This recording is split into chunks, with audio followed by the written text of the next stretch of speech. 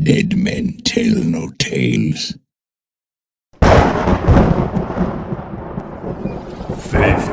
men older than man's chest. Yo ho ho and a bottle of rum. Drink and the devil had done for the rest. Yo ho ho and a bottle of rum. What will we do with the drunken sailor? What will we do with the drunken sailor? What will we do with the drunken sailor? A ship with black sails that's crewed by the damned. Welcome aboard the Black Pearl.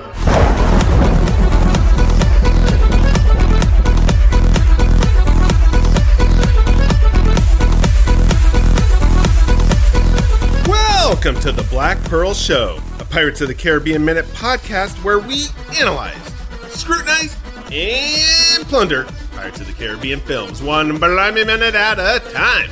I'm Scott Artist from ScottArtist.com. And I'm Heather Artist from BlackPearlMinute.com. Thanks for joining us for minute 34 of Dead Man's Chest. I was waiting for you to say something. What was I going to say? Exactly, because why have the banter here now when we don't banter in real life? We don't even have conversations. You got that right. So there you go. Why change it up? This is the only time we ever talk. That's why we do need this show. Keeps us together. In the previous minute, it's time for a little dinner party soiree. Nothing says 18th century pomp and circumstance like a little fine dining.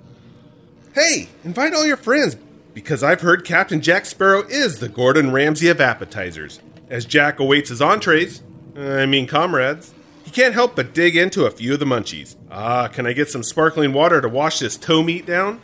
Meanwhile, the fashionably late motley crew are hanging out in a couple of bone cages awaiting to be formally announced, while Mr. Exposition Gibbs fills everyone in on what's happening. Master Exposition Gibbs! It's my Office reference, an obscure Office reference to the dinner party. It's not the dinner party. The garden party. The garden party. The dinner party is completely different. It is completely different. It's very different tone, actually. Very uncomfortable. There ain't nothing more uncomfortable than watching The Office, the dinner party episode. That's all I have to say about that. Yeah.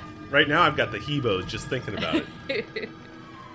Minute 33 begins with Will Turner responding to Gibbs, so he had no choice. He's a captive then as much as the rest of us. Gibbs replies, worse, as it turns out. See, the Pelagosos believe Jack is a god in human form. The minute ends with Chief Jack rousing the natives. The natives are restless. Big fire, I am chief. I want big fire. Oi! Maboogie snickle snickle. Everyone get that? Yeah. Well, then there you go. I'm going to come out of the gate with a hard-hitting question for you.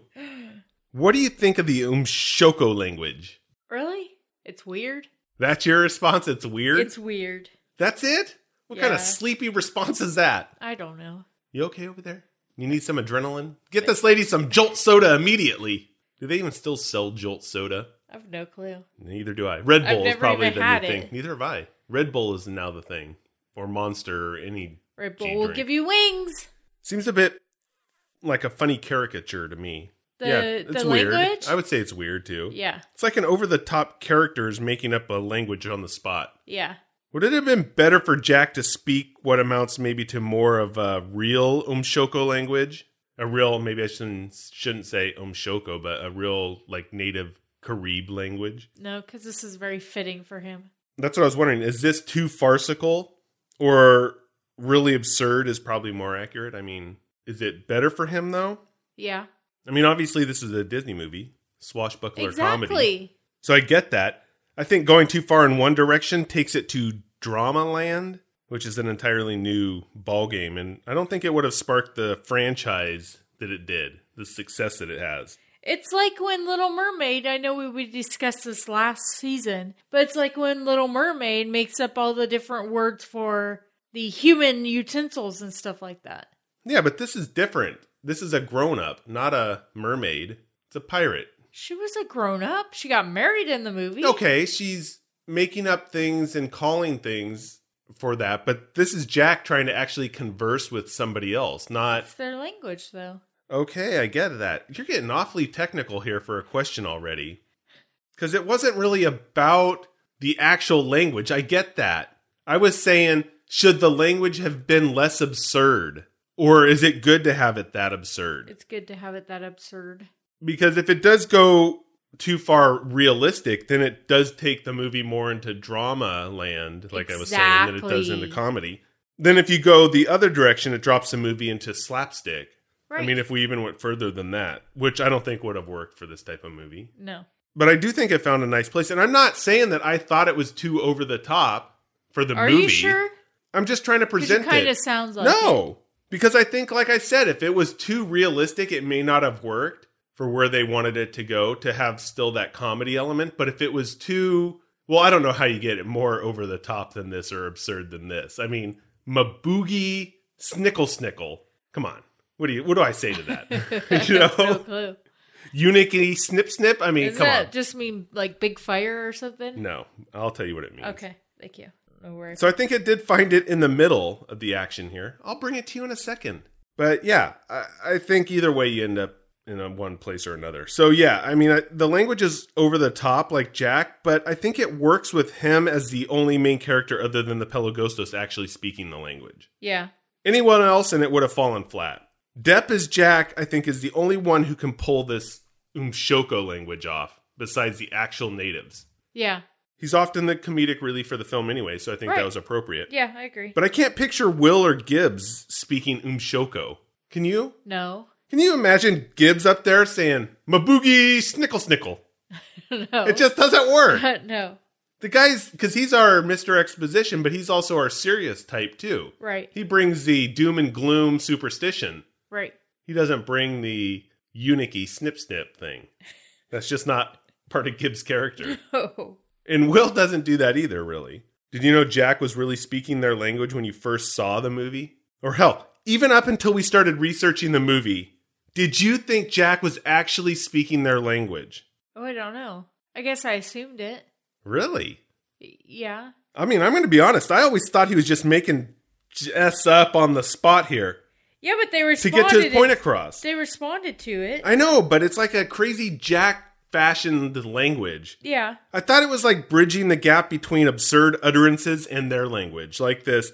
Oh, like we talked about Pidgin in some of the earlier episodes, that Pidgin is a type of language that's made up of two different groups who don't speak the same language, and then they use words and pieces from their language and kind of hybridize and harmonize them to form something that they all understand. Yeah.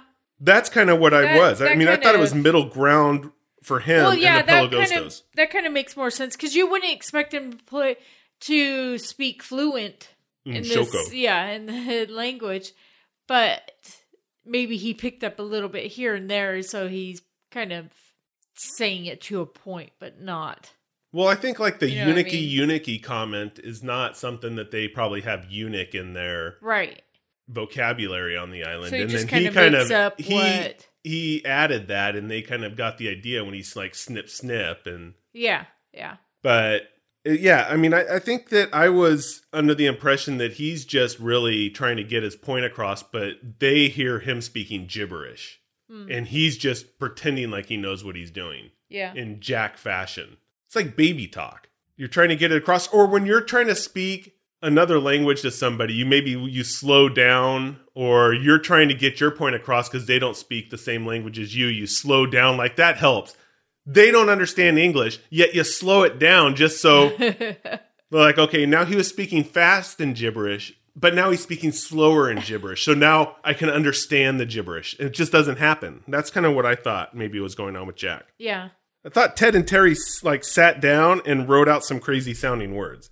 Or they listened to children pretending to speak foreign languages. And they're like, hey, that sounds good. But I didn't actually know that there was like a UCLA professor, a linguist that came on board to help develop a language for this. That didn't even cross my mind. Oh, no. No way. I didn't, yeah. But they don't, so far we haven't seen that they spent time developing a language, yet we have very little of it. Right. Did they really need to go to that extent to have this language? No. At least from what we're seeing now. You could just, like, make up words. And yeah, that's what I'm wondering. Yeah, why not? Why did they do that? I have no clue. Because now that I'm thinking, I mean... It's just made up words. It's not like we're carrying out big, full dialogue here. No. And the fact is, is that Jack often will say some of the words in Umshoko, and then he'll follow it up with English. Yeah. So the audience isn't completely left behind. Right. And those words that kind of bridge this pidgin, like eunuchy and things like that, that's an English word that people get. He's just like added a Y to it. He's done like a, although not in this circumstance, like a Pig Latin deal where people can kind of follow along. But for them to spend money on developing a language just seems a little weird that we don't get like big dialogue or have a bunch of stuff going on. It doesn't happen. Yeah. And I'm trying to think ahead in the minutes, we even see anything like that anyways. Just seems like they almost had something more to do or plan to do, and then it never materialized. Oh, maybe. Even in the other movies, it's not like the Umshoko language comes up in other movies that I can think of. So it's a weird, like, they went down this road thinking it was going to go one way, and maybe a lot of stuff hit the cutting room floor, as they say, in the editing process. Or maybe, I don't know what, it's strange to me. I don't know. Yeah. Jack does give us a nice language lesson in the always popular phrase, want more wood. Maboogie snickle snickle, want more wood. That's what it says. Oh, okay. That's what it means. When traveling the world, there are a few words and phrases you definitely want to pick up. You know, have on the tip of your tongue that local lingo in case of emergency. Like a bathroom? Yeah, that's one of them. And the other one is, want more wood. No, it's not. It's typically not one of those must-have language bridges you need at the tip of your tongue. The obvious exception, unless you're in the red light district. But that's for after-hours version of the show. Earmuffs to all the kids out there. Want more wood is not something you say unless you're in the red light district. Maybe we need an after-hours show, a post-show. Maybe. I don't know, that could get out of hand. Yeah, no. We already do enough of that here, let alone after hours. Oh my God. No. Yeah, No. I was thinking about it. Okay, no. No. While we're still on Jack and still close to the intro, why was he eating his toe? Or the toe? You said he wasn't The eating it, but toenail. he was eating the toenail. I said the toe meat because it sounds better. And who doesn't like delicious toe meat? I don't know if we talked about it. I don't think we did. Anyways, my theory of why he's actually doing that is kind of what Gibbs says. As long as he looks and playing the part of the chief, then he's good. This is, I think, was him playing the part of the chief. Like he's going to eat this toe that's hanging Yeah, out of and it's not like he takes a giant bite. He's just like, I'm going to take a little bite of this toenail. Then the guards that are standing there go, oh, okay, he's one of us. He's all willing to have some toe meat. Okay. So I think it's all playing along Yeah. for Jack. But I know Terry and Ted were talking about this, and they were saying that how Gore Verbinski was really excited about this because he thought it was the good laugh for the kids. Oh, it was something that was okay. put in there for the kids. The parents and everybody would think it's gross, but the kids would have a good time with it. Oh, okay. So Jack, yeah, he's playing along, acting the god, acting the cannibal chief, and then the kids are getting a laugh out of it. So it was a joke for the kids. Joke for the kids. Sounds good. Because it did gross me out. I'm like, It oh, how was dare you. disgusting. Even if that's a The fake toe toe. is just nasty looking. Even if it's a fake toe, I'm like, don't put that in your mouth. And could you imagine what's underneath that nail? And that nail was so freaking long. Ugh. We don't want to talk about that again. So much toe jam in there. Eee. Toe jam's not under the nail? I think Yeah. that's between your toes. No, it's under the nail also. That's a whole different jam going on there. Thanks to Mr. Exposition Gibbs, the Pelagostos have this religious idea that Jack is a god in human form, as I was saying. But it's not actually crazy or a unique idea. Well, maybe the eating him part is, but then again, I'm not part of a cannibal culture. Expert in cannibals, I'm not, so maybe this is standard practice. Who do I refute on that? I don't. thought you were the expert in everything. But not cannibals. Oh. The one thing. I know I'm close, but I wouldn't call myself an expert. I have like a bachelor's in cannibalism. Not master's and not PhD. I'm working on it though. That way it gives validity to my podcast. You can't have the PhD until you actually eat the long pork. Well, then I guess I have a PhD then already. I didn't realize. Toe meat counts. This idea of God in human form, is where I was going, has transcended the boundaries of time and culture. Do you hear that? No. It's the drums of history. History is fastly approaching. Get excited, everybody. Egyptian pharaohs, the kings of ancient Egypt, were considered gods by their culture. They believed that when their pharaoh died, he would continue to lead them in the next life, which is why his burial was grand and completed to perfection, to please him in the next life and ensure his immortality to protect his people. Japanese emperors were claimed to be divine descendants of the goddess Amaterasu.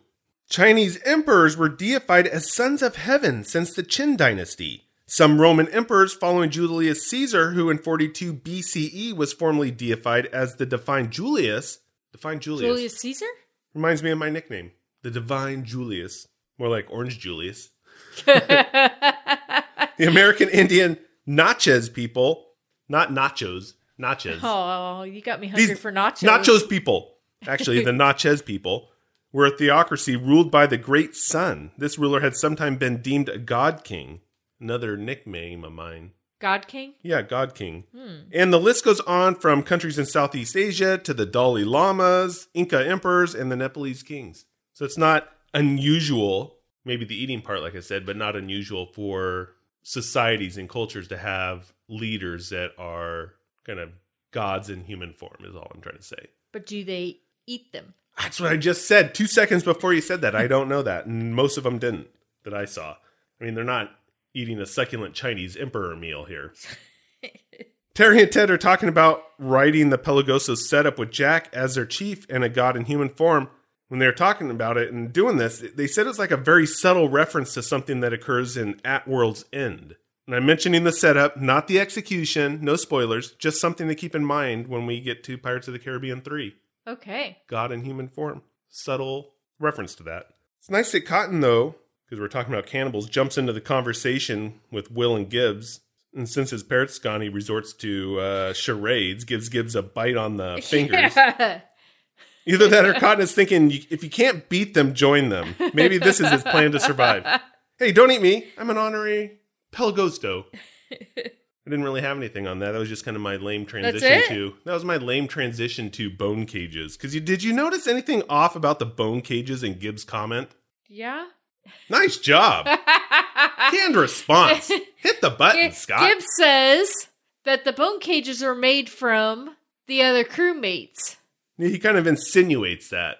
He says the cages were made after we arrived. And these bones look awful dry. Weathered? Weathered is better. Weathered. Okay. Yeah, it's nice of Jack to honor his fallen comrades now that we know what's going on with him wearing toes around his neck. I think it's his comrade toes. That's not good. Maybe when I'm gone, you can wear my toes as a necklace. I think I'll pass on that. Get a bite on the nail while you're at it. Yeah. I've seen those toes. You shiver me timbers. How dare you? I mean, seriously. How dare you? I send you to the deep. I don't even know what to say now. I'm ready to end the show right now. If those cages were made from... Because I don't have anything to get out of that except get the hell out of there, Scott, and let's move along. If those cages were made from fresh bones of the Black Pearl crew, they definitely wouldn't have been weathered and discolored in a matter of days like this. Yeah. That's making the bold assumption that the Pelagosos obviously didn't paint or stain the bones. Like, we really want these to look old after they do that. Maybe they rolled them around in dirt. Come on, but to take up the properties in the color of dirt, it takes longer than just rolling them in there. Oh, okay. I mean, really, those... Well, let me just say this. Them should be white bones up there. Fresh white bones. Some of them were almost black. Yeah, not sure white bones would have worked for the look, though. No. But definitely would have been more accurate. It's interesting that you mentioned the color. Some of them look black. Because guess what? You bet your ass that I did some research on bone color. Oh, yeah. Looks like these bones are more from archaeological sites. And when I say that, when bones are recovered in archaeological context, they are not the white, shiny ones you typically see hanging in the back of a museum, or after you've freshly prepared your cannibal meal. Nor are they always tinted brown from years in soil, like some of these ones here. Yeah. Bones can be a number of colors, including black, red, yellow, white, or green. Sometimes the coloration can be due to natural processes within the soil, and sometimes they are an indicator of cultural activities. Color can be painted or stained directly onto the bone, or can be placed on the skin and become imprinted on the skeleton following putrefaction. So you can stain the body, and then the color seeps through and stains the bones when the body's decaying. Yeah. Huh. Can also be accidental, but still due to the nature of the funerary rituals. According to the journal... because I did some light reading, the Journal of Archaeological Science, the appearance of black pigmentation on skeletal remains from Mexico was caused by substances including manganese oxide, graphite, asphalt, and bitumen, all of which create a black color on bone. Oh, really? Yeah, so if you guys are coloring your bones out there, you know what chemicals to use now. substances. Use a little asphalt on them. Exactly. Roll around naked in the street, color your bones. There you go. That would probably be appropriate for our after show, actually, now that I think about that. No after show. A number of remains around the world have been found with a reddish pigmentation as well. The primary cause of red and yellow pigmentation is from ochre, a clay-like soil that, when combined with water, can make a non-toxic oil-like paint. Reminds me of Bob Ross. Break out your yellow ochre. Burnt sienna. Happy trees. Everybody Yellow needs a friend. Yellow ochre for happy trees? It's the leaves, huh? Yeah. Got to put leaves and foliage on there. You got to highlight them. Obviously, you're not a Bob Ross fan. You would have known that. How'd I know burnt sienna? Because that's a common thing that everybody has. Really? Yeah. If you would have said like Van Dyke Brown, I'd have given it to you, but you went with burnt sienna. When found at burial sites, it is primarily assumed that the deceased individual's skin was covered in red ochre as part of the funerary rituals. When the flesh decayed, the coloration was transferred to the bones. It's interesting how I can always manage to end the show on a happy note. The kind of information really you can dream about. Wondering, how can I change the color of my skeleton once I'm gone? And the real dilemma is, what color shall I choose? Green. That's what everybody can dream about tonight. One more thing before you leave. Marty, when Gibbs is talking about roasting and eating Jack, Marty looks a little concerned at this point in time. I would be too if I was concerned. He then looks back like, what? Now, there's the elephant in the room. Where? Marty's wondering, God, am I the first one to go? Am I the delectable morsel that's going to be cooked up first?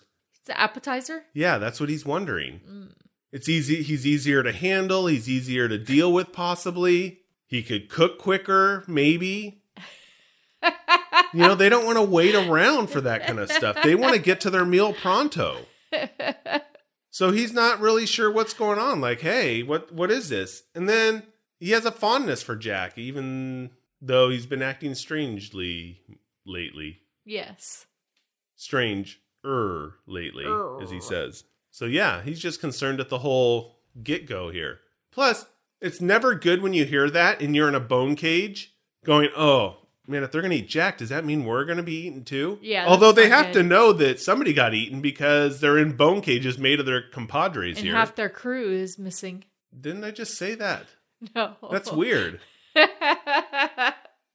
Just came out. It was already in the process. So it was in the pipeline and then it just shot out? Yeah. Well, that's a little weird. Still a happy note we're ending on. Just the thought of cooking up Black Pearl crew. It almost sounds like a good meal you're going to have. And tonight you'll be dining on Black Pearl crew. That's just not good. Just sounds better than you're going to have some pirate for dinner. Unless you're in the after show, then it has an entirely different context. So we'll be back on Friday with minute 35 of Dead Man's Chest. Until then, scallywags, let's keep the horn swoggling to a minimum. That's all I have to say. Shoot, I think we got to finish painting here. Really hope you've enjoyed this, and hope you'll join us for the rest of this television series. And from all of us here, I'd like to wish you happy painting, and God bless, my friend.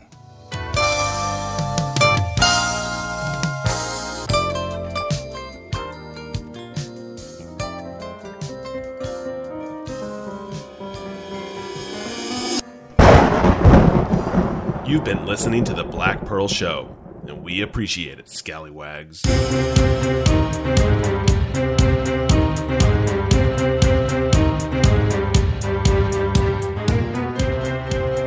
Heather, I know you're still on pirate time and kicking back with the booze, but you may have noticed...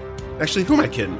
The only thing you've noticed lately is the inside of the Faithful Bride Tavern. Anyways, our procrastination has paid off yet again, and Season 2 is here, and we are willfully unprepared. Maybe we can distract... Oh, and let's not forget the Facebook Cursed Crew Listeners Group for post-episode discussions. That's actually a lot to remember, especially if you're in a foggy haze like Heather. Just go to blackpearlshow.com and everything is there at the Black Pearl Show, soundcloud.com/Pirates of the Caribbean. And by all means, give us a plug and review on iTunes. We'd appreciate it.